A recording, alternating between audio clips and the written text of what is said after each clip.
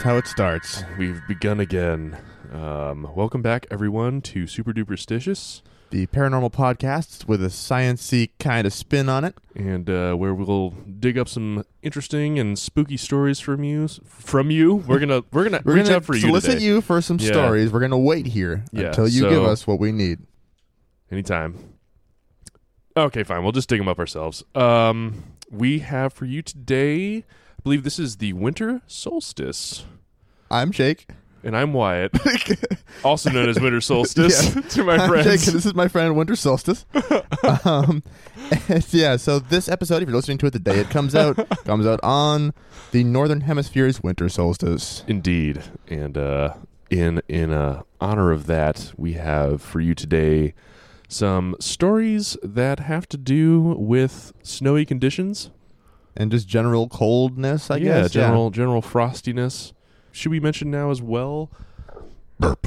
We should mention that for sure. Yeah. Maybe don't keep that in. Should we mention now that we are recording this episode and the next episode in one super duper mega session? Yes, so we'll see how. Right now, you're hearing us at only what are we at, like a minute or two. About a moment in, yeah. By the end of the next episode, we'll be a solid, I'm assuming, about 2 hours deep. Likely so, yes, indeed. And so, yeah. Anyway, if you want to, if nothing else, you can chronicle our descent into madness. Exactly, yeah. So keep tabs on us. Be sure to send an ambulance back in time to help us out when it gets too crazy.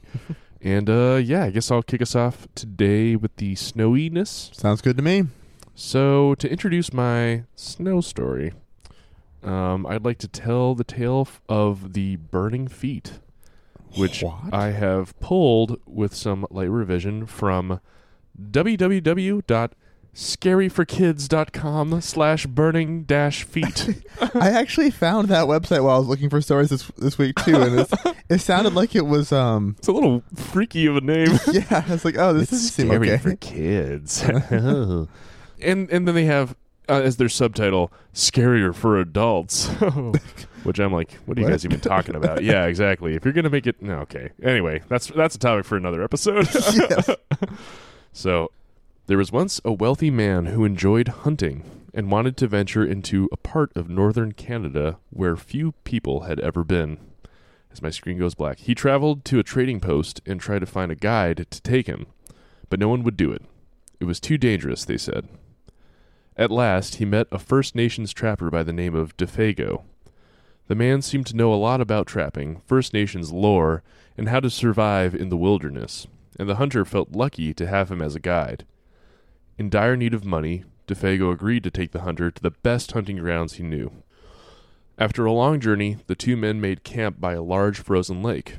With snow blanketing the land as far as the eye could see, they hunted for 3 days straight with nothing to show for it.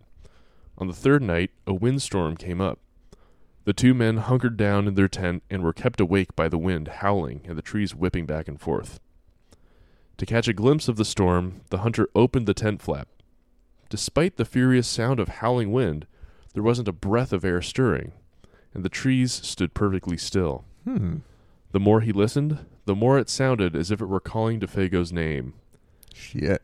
Defago, it called. Defago! I must be losing my mind, the hunter thought. But as the hunter crept back inside, he saw that Defago had gotten out of his sleeping bag. He was huddled in a corner of the tent, his head buried in his arms. "What's this all about?" the hunter asks. "It's nothing," Defago said.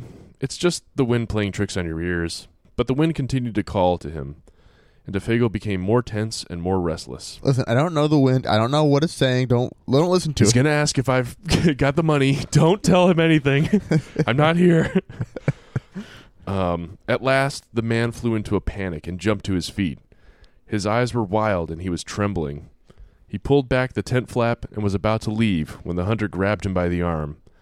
"Where are you going?" the hunter shouted. "You can't leave me out here alone." He was cut off by a thunderous roar of wind coming across the lake. The trees shook with the force of it, and the campfire, nearly snuffed out by the blow, flickered in the darkness. There was a tremendous rushing noise as something swept over the tent, almost tearing it from the ground. Defago was shaking with fear. All of a sudden he broke loose and fled from the tent. The hunter could hear him screaming as he went, "Oh, my feet! "Oh, my fiery feet." That's right. He was playing NBA NBA Jam. NBA Jam, thank you.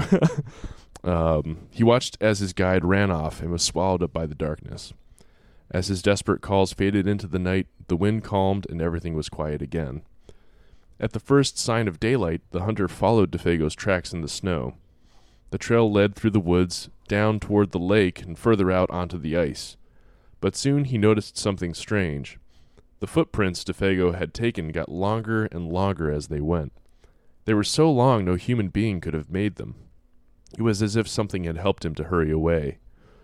The hunter followed the tracks out to the middle of the lake, but there they disappeared. At first he thought that Defago had fallen through the ice, but there wasn't any hole. Then he thought that something had pulled him off the ice and into the sky, but that made no sense. As he stood wondering what had happened, the wind picked up again. Soon it was howling as it had the night before, and he heard Defago's voice. The hunter packed up camp and, like, nope. after a fraught and lengthy journey, finally reached the trading post alone. He asked around, but no one had seen Defago since his original departure, and no one could offer an explanation for what had happened.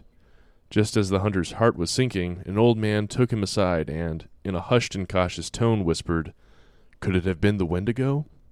"Wendigo?" repeated the hunter. "What do you mean?" "They say it comes with the wind," said the old man.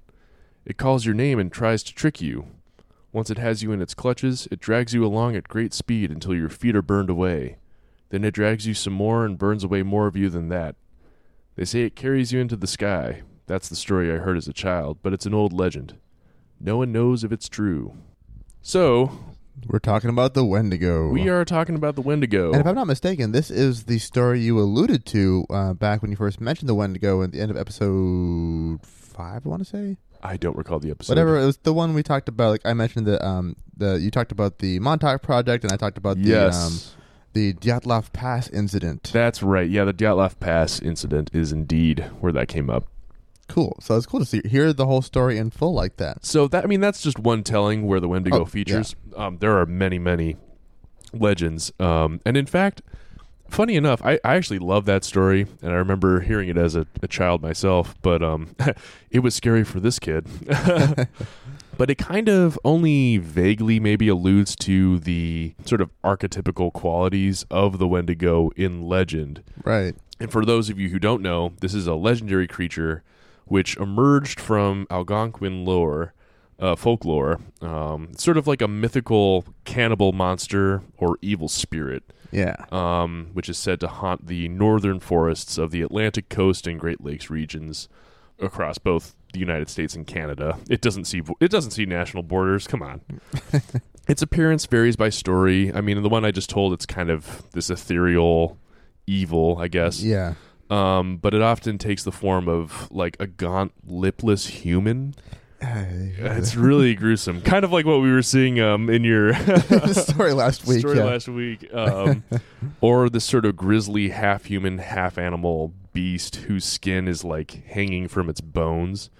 Here's a description of the Wendigo by Basil, depends on where you're from, Johnston, who is an Ojibwe teacher and scholar from Ontario. And I ripped this shamelessly from Wikipedia. Quote, "The Wendigo was gaunt to the point of emaciation, its desiccated skin pulled tightly over its bones. With its bones pushing out against its skin, its complexion the ash gray of death, and its eyes pushed back deep into their sockets. The Wendigo looked like a gaunt skeleton recently disinterred from the grave. What lips it had were tattered and bloody, unclean and suffering from suppurations of the flesh." If you don't know what that means, suppuration is the process by which pus forms in a wound. Oh, lovely. "The Wendigo gave off a strange and eerie odor of decay and decomposition, of death and corruption." Gross. A little gross. So, in Ojibwe lore, and those of other tribes, Wendigos are often described as giants, many times larger than human beings. And part of this had to do with the concept that whenever a Wendigo ate another person, it would grow in proportion to the meal it had just eaten. Oh, wow. So that it could never be full. And for that reason, and many others, Wendigos are portrayed as simultaneously gluttonous and emaciated, and as such, they're sort of seen as the embodiment of gluttony, greed, and excess. Okay. So that's often how they feature in stories. Usually someone breaks like a natural law and they're punished by being attacked or killed by the Wendigo, or either mean or innocent person. Either way you want to take it, they can be either eaten by the Wendigo just for sort of evil reasons, or they can be possessed, and that's the worst of all. They are possessed by the Wendigo and they wind up cannibalizing their family or ones close to them. Okay. You mentioned the idea of breaking natural laws. Is it possible, I'm just trying to remember from stories of these, to become a Wendigo, not just be possessed, but to become a Wendigo by breaking natural laws? I thought like one of them was eating human flesh, or maybe that's just I think you might be right about that, actually. I didn't run into it on this pass. Gotcha. And that could but be, I think you're totally right about that. and it could be either a variation of or just a derivation of the thing you said about the idea of being possessed to then cannibalize their family or whatever. Right. I think you're right, though, about the having tasted human flesh in the first place can be sort of like an easy pass Yeah. to Wendigo status. It's the, what's it called? The Disney Fast Pass to get to the front of the That's line. right. You get to cut all the other people waiting to become Wendigos. Hey, man, I've been waiting all day to eat my family and loved ones. And actually, to that end, that's where I've chosen to take this story today, which is that as creepy and cool as these legends are, and, they're obviously very much rooted in sort of teaching stories or just fun sort of folklore, there are cases of a very real Wendigo psychosis in which often it was dealt with by frontiersmen and settlers who were suggested to have been, in fact, possessed by Wendigo. Oh, wow. After periods of starvation. Huh. And so I have a few accounts of this for you now. That's cool. Yeah, go for it. So in 1661, the Jesuit Relations, which was an annual report detailing Jesuit missions and their contacts and explorations with First Nations people and their cultures, way back when that was like a thing that was going on. Mm-hmm. So the Jesuit Relations, 1661, they report, and I quote, "What caused us greater concern was the intelligence that met us upon entering the lake, namely, that the men deputed by our conductor for the purpose of summoning the nations to the North Sea and assigning them a rendezvous where they were to await our coming, had met their death the previous winter in a very strange manner. Those poor men, according to the report given us, were seized with an ailment unknown to us, but not very unusual among the people we were seeking. They are afflicted with neither lunacy, hypochondria, nor frenzy, but have a combination of all these species of disease, which affects their imaginations and causes them a more than canine hunger. This makes them so ravenous for human flesh that they pounce upon women, children, and even upon men, like veritable werewolves, and devour them voraciously without being able to appease or glut their appetite, ever seeking fresh prey, and the more greedily the more they eat. This ailment attacked our deputies, and, as death is the sole remedy among those simple people for checking such acts of murder, racist, they were slain in order to stay the course of their madness." Wow. That's so interesting. So I didn't think I wasn't expecting that to be an actual like psychological condition that would cause all of the symptoms of being possessed by a Wendigo. That's really cool. It's actually funny that you say that because there's an exact story like that I found when I was trying to look for a story today, just perusing Reddit, and there's a bunch of different prompts. People say, "Oh, what's the scariest true story you know?" Right. And one of them was something that this one kid's grandfather used to tell him about his time in the war. Oh. He was in the British Army, and at one point they were stationed in somewhere in Europe. I don't remember if it was in Poland or where they're in some village for a while. Right. There's a horrible winter. They were cut off from supplies, and people started to starve. And at one point, a bunch of children started to disappear. As well, I can't remember if it was first one of the privates was gone, and then children started to disappear, and eventually people said, "Okay, you guys, you're the military, like you're here occupying and stuff. Right. Deal with this." Right. And so they I can't remember how they ended up tracking things down. They ended up finding this cave on the side of a mountain in the snow, and they shined a light inside trying to see what was happening. They couldn't see. Suddenly they started getting shot at from inside. Whoa. So they all immediately fired back until there was silence, and then they waited for a while. Wait, I think I know. Go on.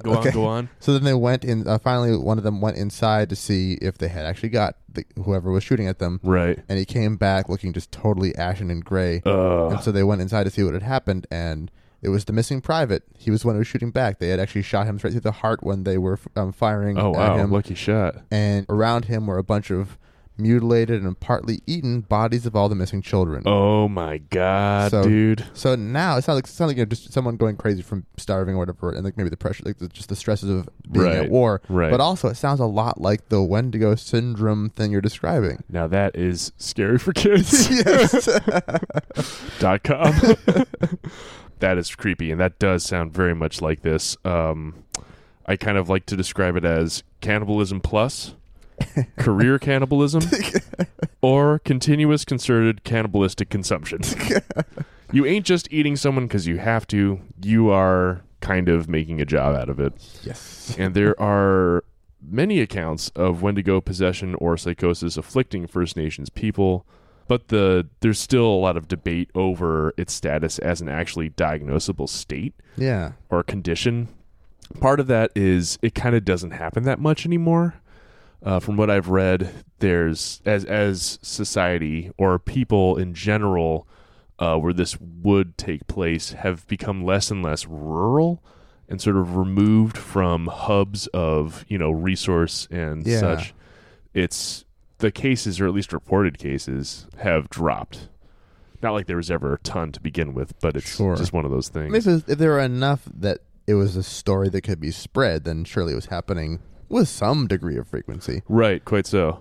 That's really interesting. And so, yeah, it makes sense that as people get less and less remote, all the conditions necessary for it to happen would probably drop too. Right. Huh.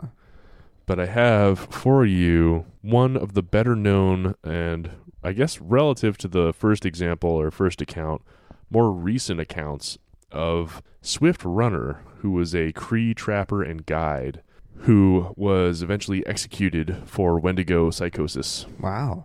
And so I also have... So executed by whom? Executed by sort of like a frontiersman's police force, if you will. Okay. That's obviously not what they were called, but Catholic priests got involved in the mix. Okay, and then, so it's a European extension. Yeah, gotcha. Exactly. And I have a picture of him and of the outcome of the story for you, which I will share once I've told the story. And also, I got this from Knowledge Nuts.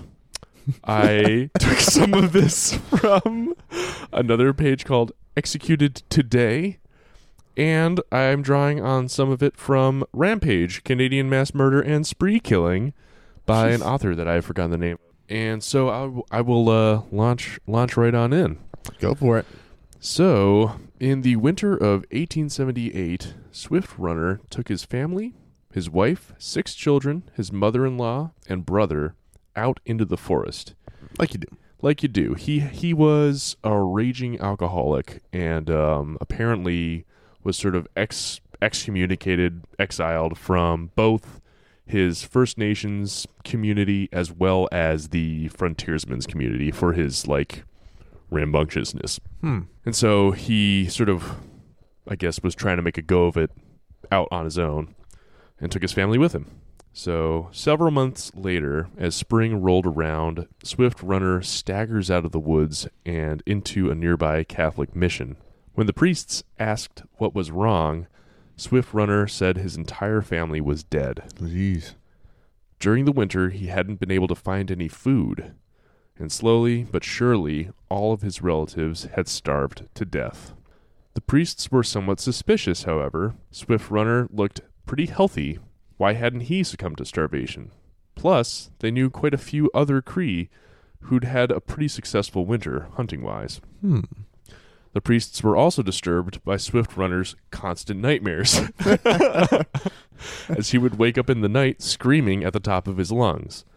Their suspicions were piqued when Swift Runner was, auspiciously enough, caught attempting to lead a group of children out into the woods. Oh my God. Convinced he'd killed his family, the priests went to the authorities. The police, if you will, put Swift Runner under arrest and ordered him to lead them to his winter campsite. When the group eventually arrived upon the campsite, Swift Runner raised his head to the sky and let out a horrifying howl, apparently. Around them laid a truly horrifying scene. Bones were strewn about everywhere, some broken in half and hollowed out. Though Swift Runner attributed this to bear and other animal scavengers, they discovered a child's sock crammed into an empty skull. And bears don't do that. Yeah, exactly. Oh my God, these are some crazy bears, dude. And they also found a pot full of human fat. Oh, no.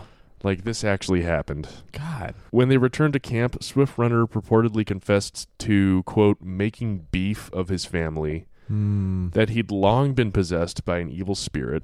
Apparently, he legit poked his finger into the socket of a skull brought as evidence to the authorities' desk and muttered, "This is my wife." Oh, my God. Oh, isn't that just gross? Yeah. Oh. So when he went to trial the following winter, the jury did not buy the supernatural story. And after just 20 minutes, they were like, "You're done." And they sentenced him to death. So yeah, I mean, that's 20 seems minutes. like the evidence is not really in his favor. Not at all. So, yeah, I guess whatever one makes of it, I think the Wendigo is a spooky figure and a useful narrative tool. But I like that the Wendigo psychosis makes for a frightening and kind of very real phenomenon. Yeah, and I'm curious which came first. If there was like a spooky story that evolved to fit this particular narrative, or right. if people witnessed this happen and created a story to kind of describe or explain it. Yeah, true enough. And, I mean, why not simultaneous as Certainly, well? yeah.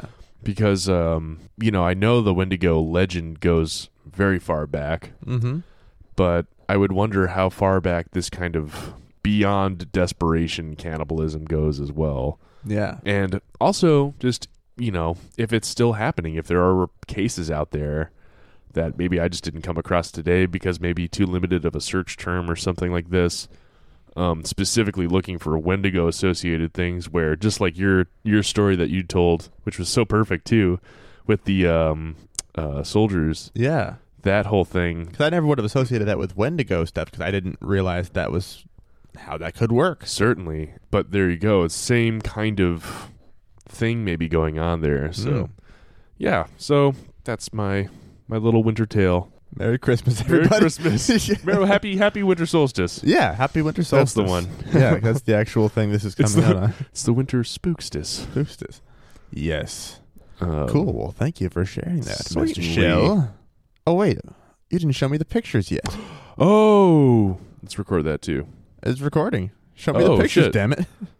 So here you go. Here is Swift Runner. Looks like, Now, is this before or after? I think this is after. Okay. He doesn't look like a hungry guy. Doesn't look, he's full of aunts and uncles and kids, man. Yes. But yeah, he doesn't look like an outright villainous dude necessarily. Yeah, he's just a guy. He's just a guy. This guy, Got a cool coat. Got a big old spooky chain. Yes, it's a very big chain. And that's the aftermath. Oh no. That's less cool. Mm-hmm. Straight up pile of bones. A lot of and bones. Stuff. Yep. Bones evidence.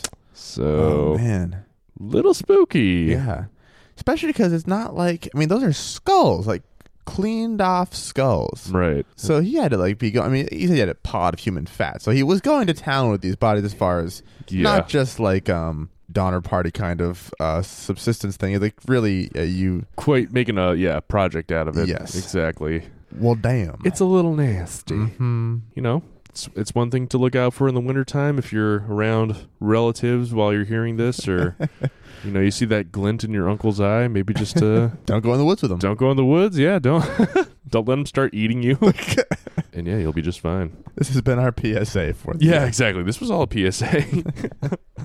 Hey, don't eat your kids. Scare your kids. Don't eat your kids. Alrighty. All right. So switch gears over here. In the interest of fitting into our, winter/cold weather theme, Let's do it. I chose a story from the hemisphere where it is now officially summer because I am a rebel, Wyatt. Obviously, I wished there had been a real-life version of John Carpenter's The Thing to go by. That would have been pretty fun. Mm-hmm. But here we are. Actually, I say that there was one thing that came up, a thing called Organism 46b, which is apparently a cryptid thing. Supposedly, Russian scientists found something in Lake Vostok. So they didn't find the thing; they found something. Something. That's right. So you're close. You're close. So Lake Vostok is a lake about 2 miles below the surface of the ice in Antarctica. It's pretty good size. It was actually kind of a theorized thing at one point. People thought, okay, the weight of ice in this particular region could cause so much pressure that the temperature could rise at that level to actually melt the ice. Right. And they did some sonar testing and say, hey, actually it seems like there is liquid water down there.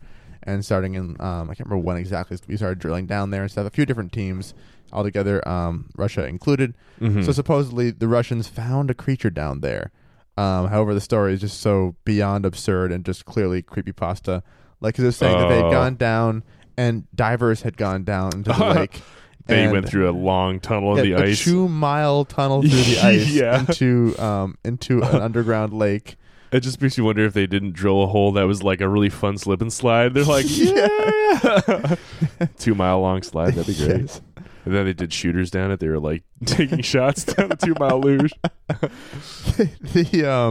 The story is like of this weird 14 tentacled squid thing that was super intelligent. Of course, and was hypnotic and could shape shift and was and killed several members of the team in different ways. And they finally ended up somehow capturing it and bringing it back up. But then it's been a secret since the Russian government has been hiding it because Putin wants to use it as a weapon of some sort. It just gets more and more insane as it goes. Right. At first I was like, oh, they found an organism, thinking it was some kind of something small because anything coming out of that hole has been they found bacteria and stuff. Right. And that's what you'd expect, right? Yeah, and a lot of concern has been contamination from the kerosene antifreeze that the Russians were using for drilling. Oh. And so there's they've been trying to weed out, okay, which of these species are contamination, which of them could actually be from the lake. See. Yeah. But the diameter of the hole is just for boring. I think it's maybe at most a foot You're across. telling me that's boring. Jeez. Yeah. And so that was it seemed like a promising thing at first, and then it quickly proved not to be. Mm-hmm. Instead, I'm going for another marine tale from the Antarctic, and this time it's not just sounds. Hey now. This story comes pretty much entirely from a Mysterious Universe article written by Bob Morphy. So if any of the following sounds particularly good, that's just because it's all quoted verbatim from Mr. Morphy and not written by me. Let me begin. This is I'll break off if it's not a quote, otherwise it is. Certainly. The ocean's vast, mysterious depths are full of enigmatic oddities that have never been seen by the light of day. But while there are few who would deny that the seas are teeming with as yet undiscovered life forms, most would be reticent to admit that there are any truly gargantuan species waiting to be found in the fathomless deep. Already a little bit more purple prosy than I would probably go with. Nevertheless, it would seem that the inscrutable Ningen is just such a creature. Ningen? The Ningen, which translates as human in Japanese, was so dubbed by the Pacific fishermen who claimed to have seen the colossal creature in the 1990s. Colossal creature? Yes. Is it Ningen or Ningen? It could be Ningen. I think I'm thinking, I guess maybe I thought that because the word for a person from Japan is Nihonjin. Nihonjin? Which Oh, okay, I thought cool. might have a similar, but maybe that's with a J instead of a G. I don't even know. Yeah, maybe it is Ningen. Maybe I should have done more research. Oh God, nonsense. I'm so unprepared. The professional anglers were astounded by the size of this monster and even more shocked by this ostensibly albino beast's distinctly humanoid form. Ooh. So I didn't realize until pasting that particular sentence that this means I have once again chosen a pale humanoid for my story. So don't ever let me get you shit for wanting to talk about Bigfoot ever again. That's all right. Said to be between 60 and 90 feet in length, the Ningen has been described as being a humongous, blubbery, whale-like creature whose smooth, pale form vaguely resembles the head, torso, and appendages of a human being. Weird. That having been noted, there are some eyewitnesses who have testified that it has a mermaid-like tail rather than 2 hind legs, and others who insist that there are what resemble hands complete with 5 fingers at the ends of its tendril-like arms. Weird. These beasts have supposedly been seen in the Pacific, Antarctic, and Atlantic Oceans and are always described as being extraordinarily large with a whitish complexion.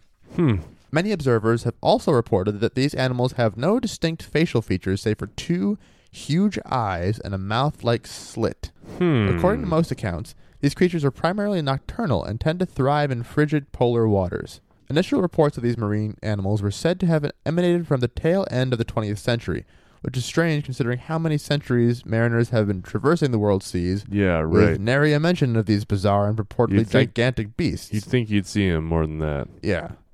But before we try and figure out what these things actually are, let's take a look at what little history we have regarding these captivating creatures.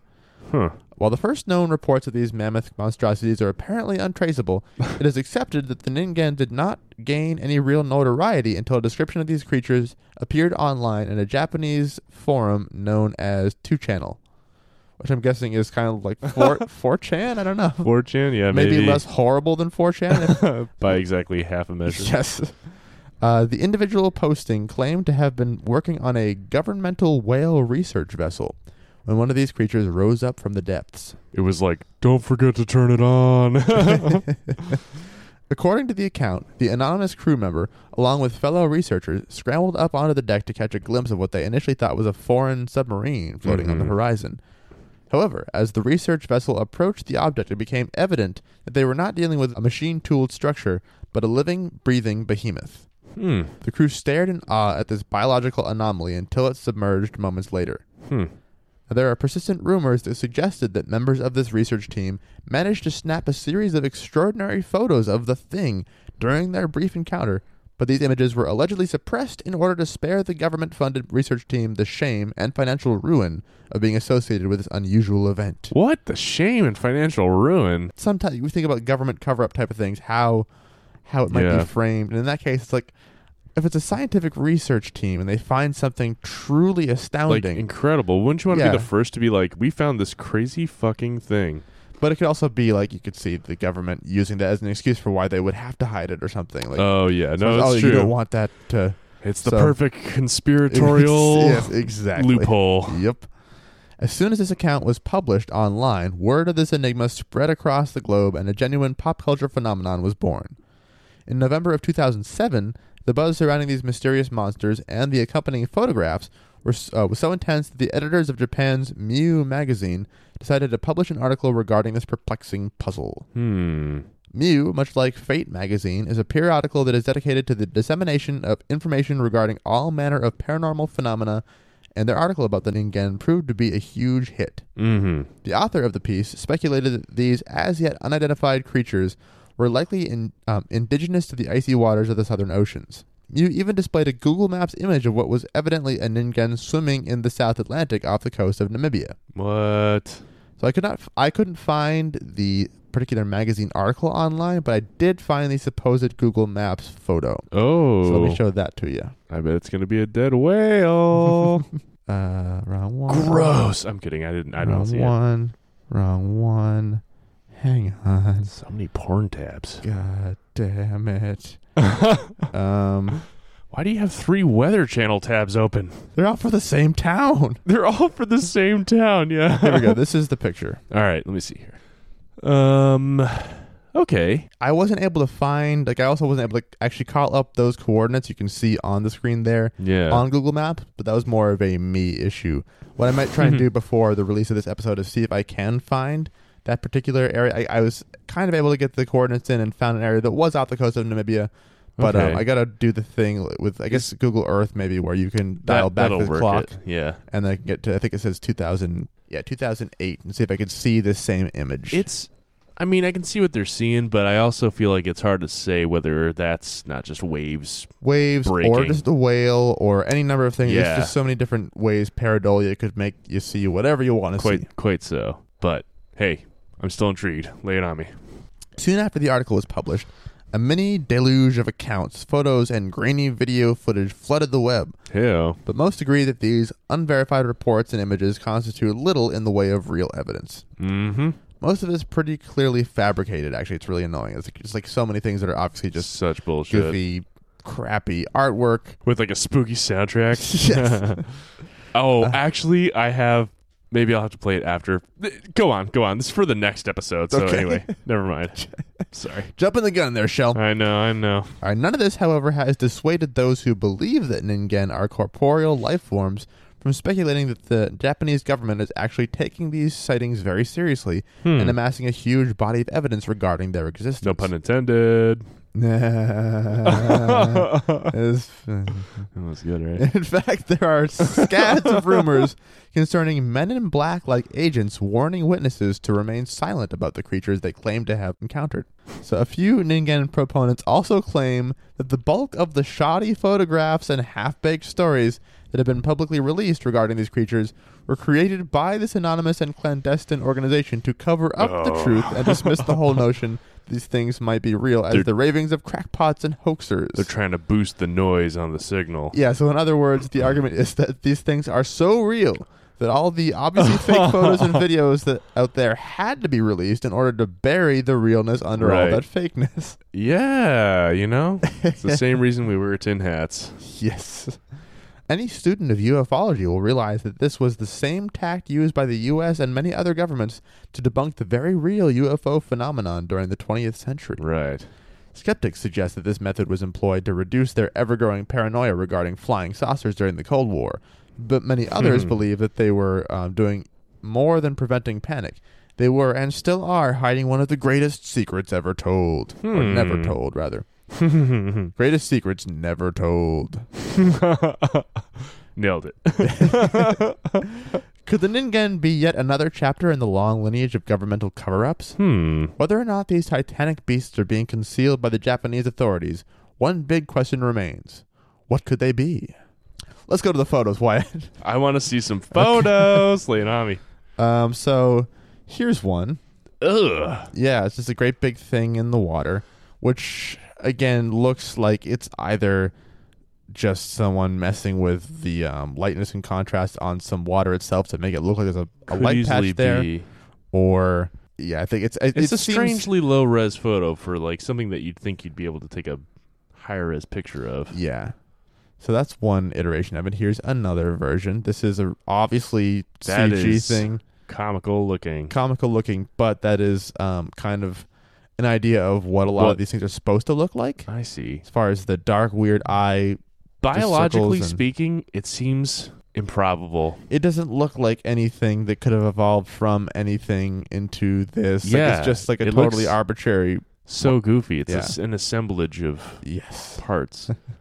And then here's one of my favorites. That You know what it kind If- of reminds me of? was that. You ever play the Zelda games? Yes. The Zora? And let me just show you an image of these guys. Get an N64 because it does look. This looks pretty like 64-bit too, as far as It the does. number of polygons involved. There you go. Oh yeah, definitely. It's Zora people. Yep. I'm actually impressed that I hadn't come across actual like just graphics from the video game just superimposed into the ocean somewhere. Oh, look at that one. Oh my. right. And here's one more that I like me because see. it's kind of silly. So Oh, that one's at least more it interesting. looks like it could be an actual real photograph, unlike the others, which it don't. seems like it was done by the same person who took the above shot as right. well. Yeah, it's either faked the same way, or conversely, this could just be an iceberg. Yeah, that's true. Very, very true, actually. So if it is an actual photo, it looks like it's a photo, just not of an actual creature. It's interesting looking. Let's go to the video. Why? Oh, there's a video. I like this. So this is taken from some sort of. Oh my god, it looks like a fish to me. Why? That is a fish. Oh. So this is a video from a submarine, I believe in Japan, Okie doke. and just some footage of that. I skipped ahead to about the 1 minute mark. Get to the good part. Yeah, so there's this little They're guy looking at hanging this out little on the fish. bottom. Oh, there goes they a little cut to shark another zooming angle. along, Little bottom feeding shark sharking guy. up a storm, being a shark. Little sort of rover cam. We're scooting around the bottom. There's a lot Yeah. of dust that's been kicked up. So, we're cutting again to... Now we're just kind of slowly working our way across the ocean floor. Right. And there's a shape up ahead. Yeah. We're getting closer to that shape. Oh. What the... That's interesting. Yeah, it looks kind of like almost like a statue on the It bottom of does it. look like a these statue. two big beady eyes and a Two weird eyes. kind of mouth underneath, and it's just a big round Kind of lump. lump. Exactly. But those do look like eyes, sort of. It Yeah. may be just like barnacles on either side of rock, though. Yeah, that's actually what some people have said too, possibly barnacles, but it's Just conspicuous placement. Because the one on the right side and the left side, they're both different sizes. yeah, they are different sizes. Interesting It's a looking, weird though. looking thing. But Yeah, it is. So, Quite so. so that is the one video I found. But there's a lot of goofy images. I thought it was like showing you the Google image search results of just how many different things there are. I'm going to pull it up. All right, go for it. Because chose the ones that seemed like the most archetypical iterations of what the Ningen is meant to look like. Ningen.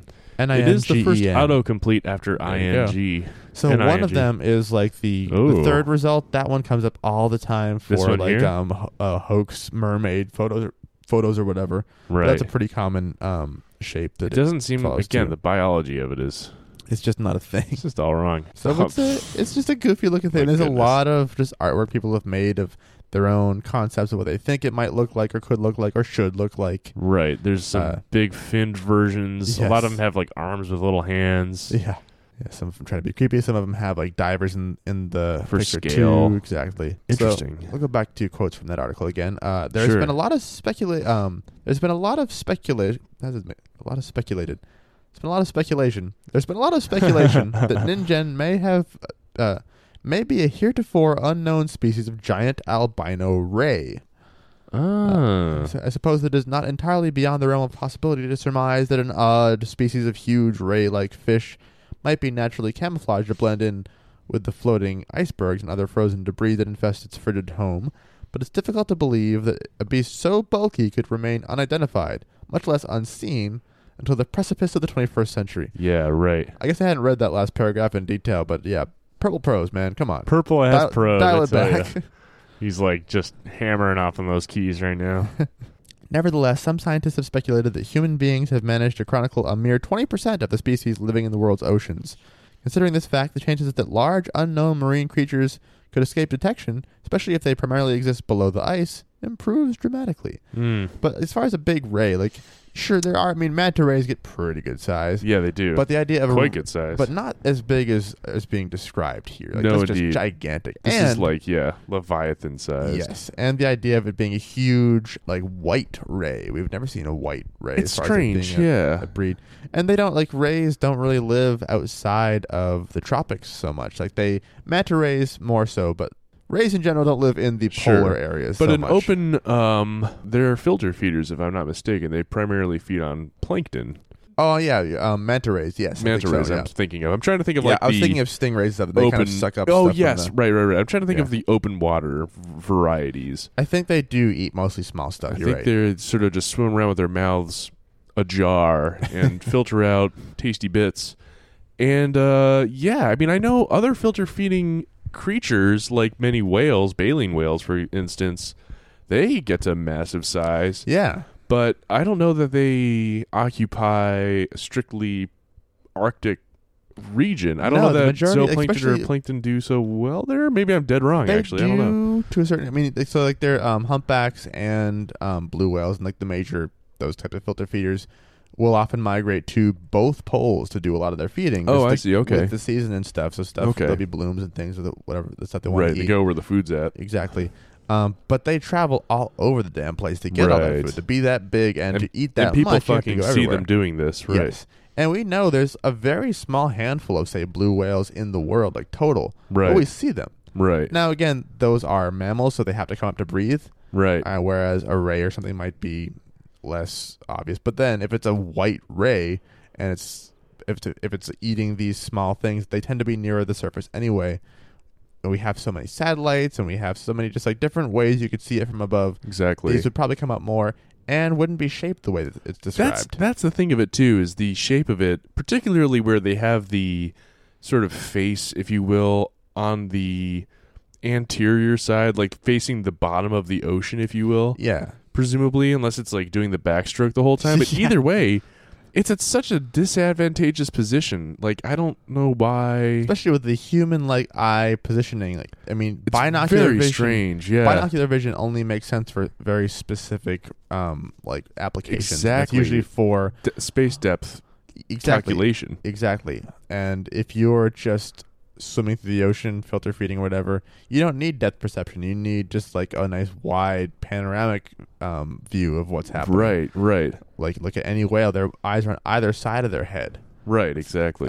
So just nothing about the shape of the creature makes any biological sense, as we've said. Right. So what other thing? I mean, it could be maybe misidentified whales, like seeing a big old whale that you're not expecting to see, and Right. not really registering what it is you're seeing. Right. I mean, because they are mammals, they do have a lot of similar body kind of shape to other mammals. So they have the kind of mermaid-like tail, like they're saying.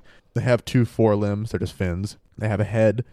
I mean, a beluga is a lot smaller than what they're describing. It most matches the shape, but is so much smaller than what it would have to be a baleen whale to be that big. Right. So that doesn't seem super likely either. I think if people actually ever have seen these things and they're not outright fabricated, Right. probably the most likely thing is just ice.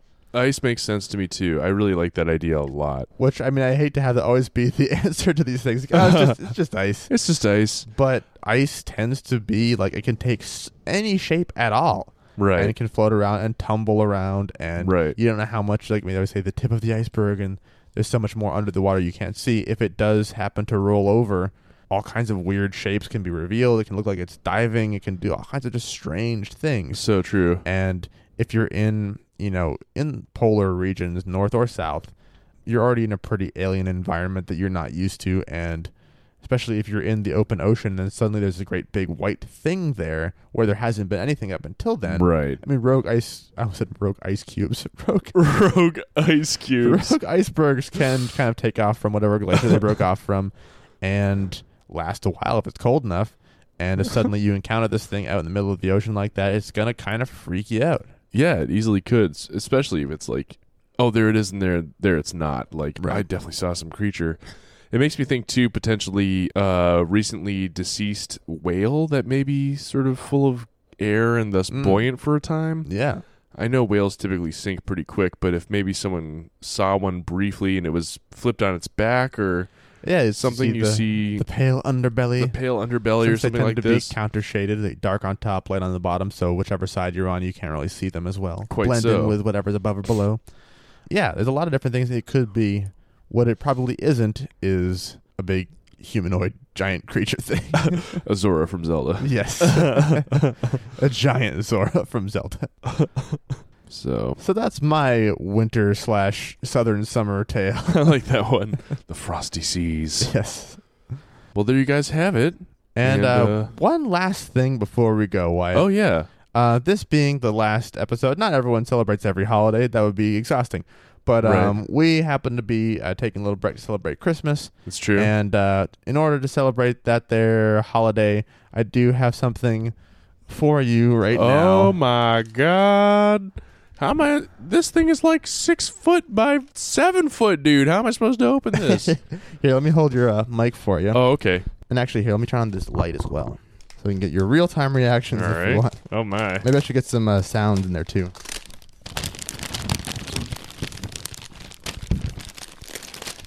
So this is from me Ooh. and Wyatt's girlfriend. We pitched in together and got Wyatt this here very Wyatt Oh, themed. my God. I like this very much. Yay.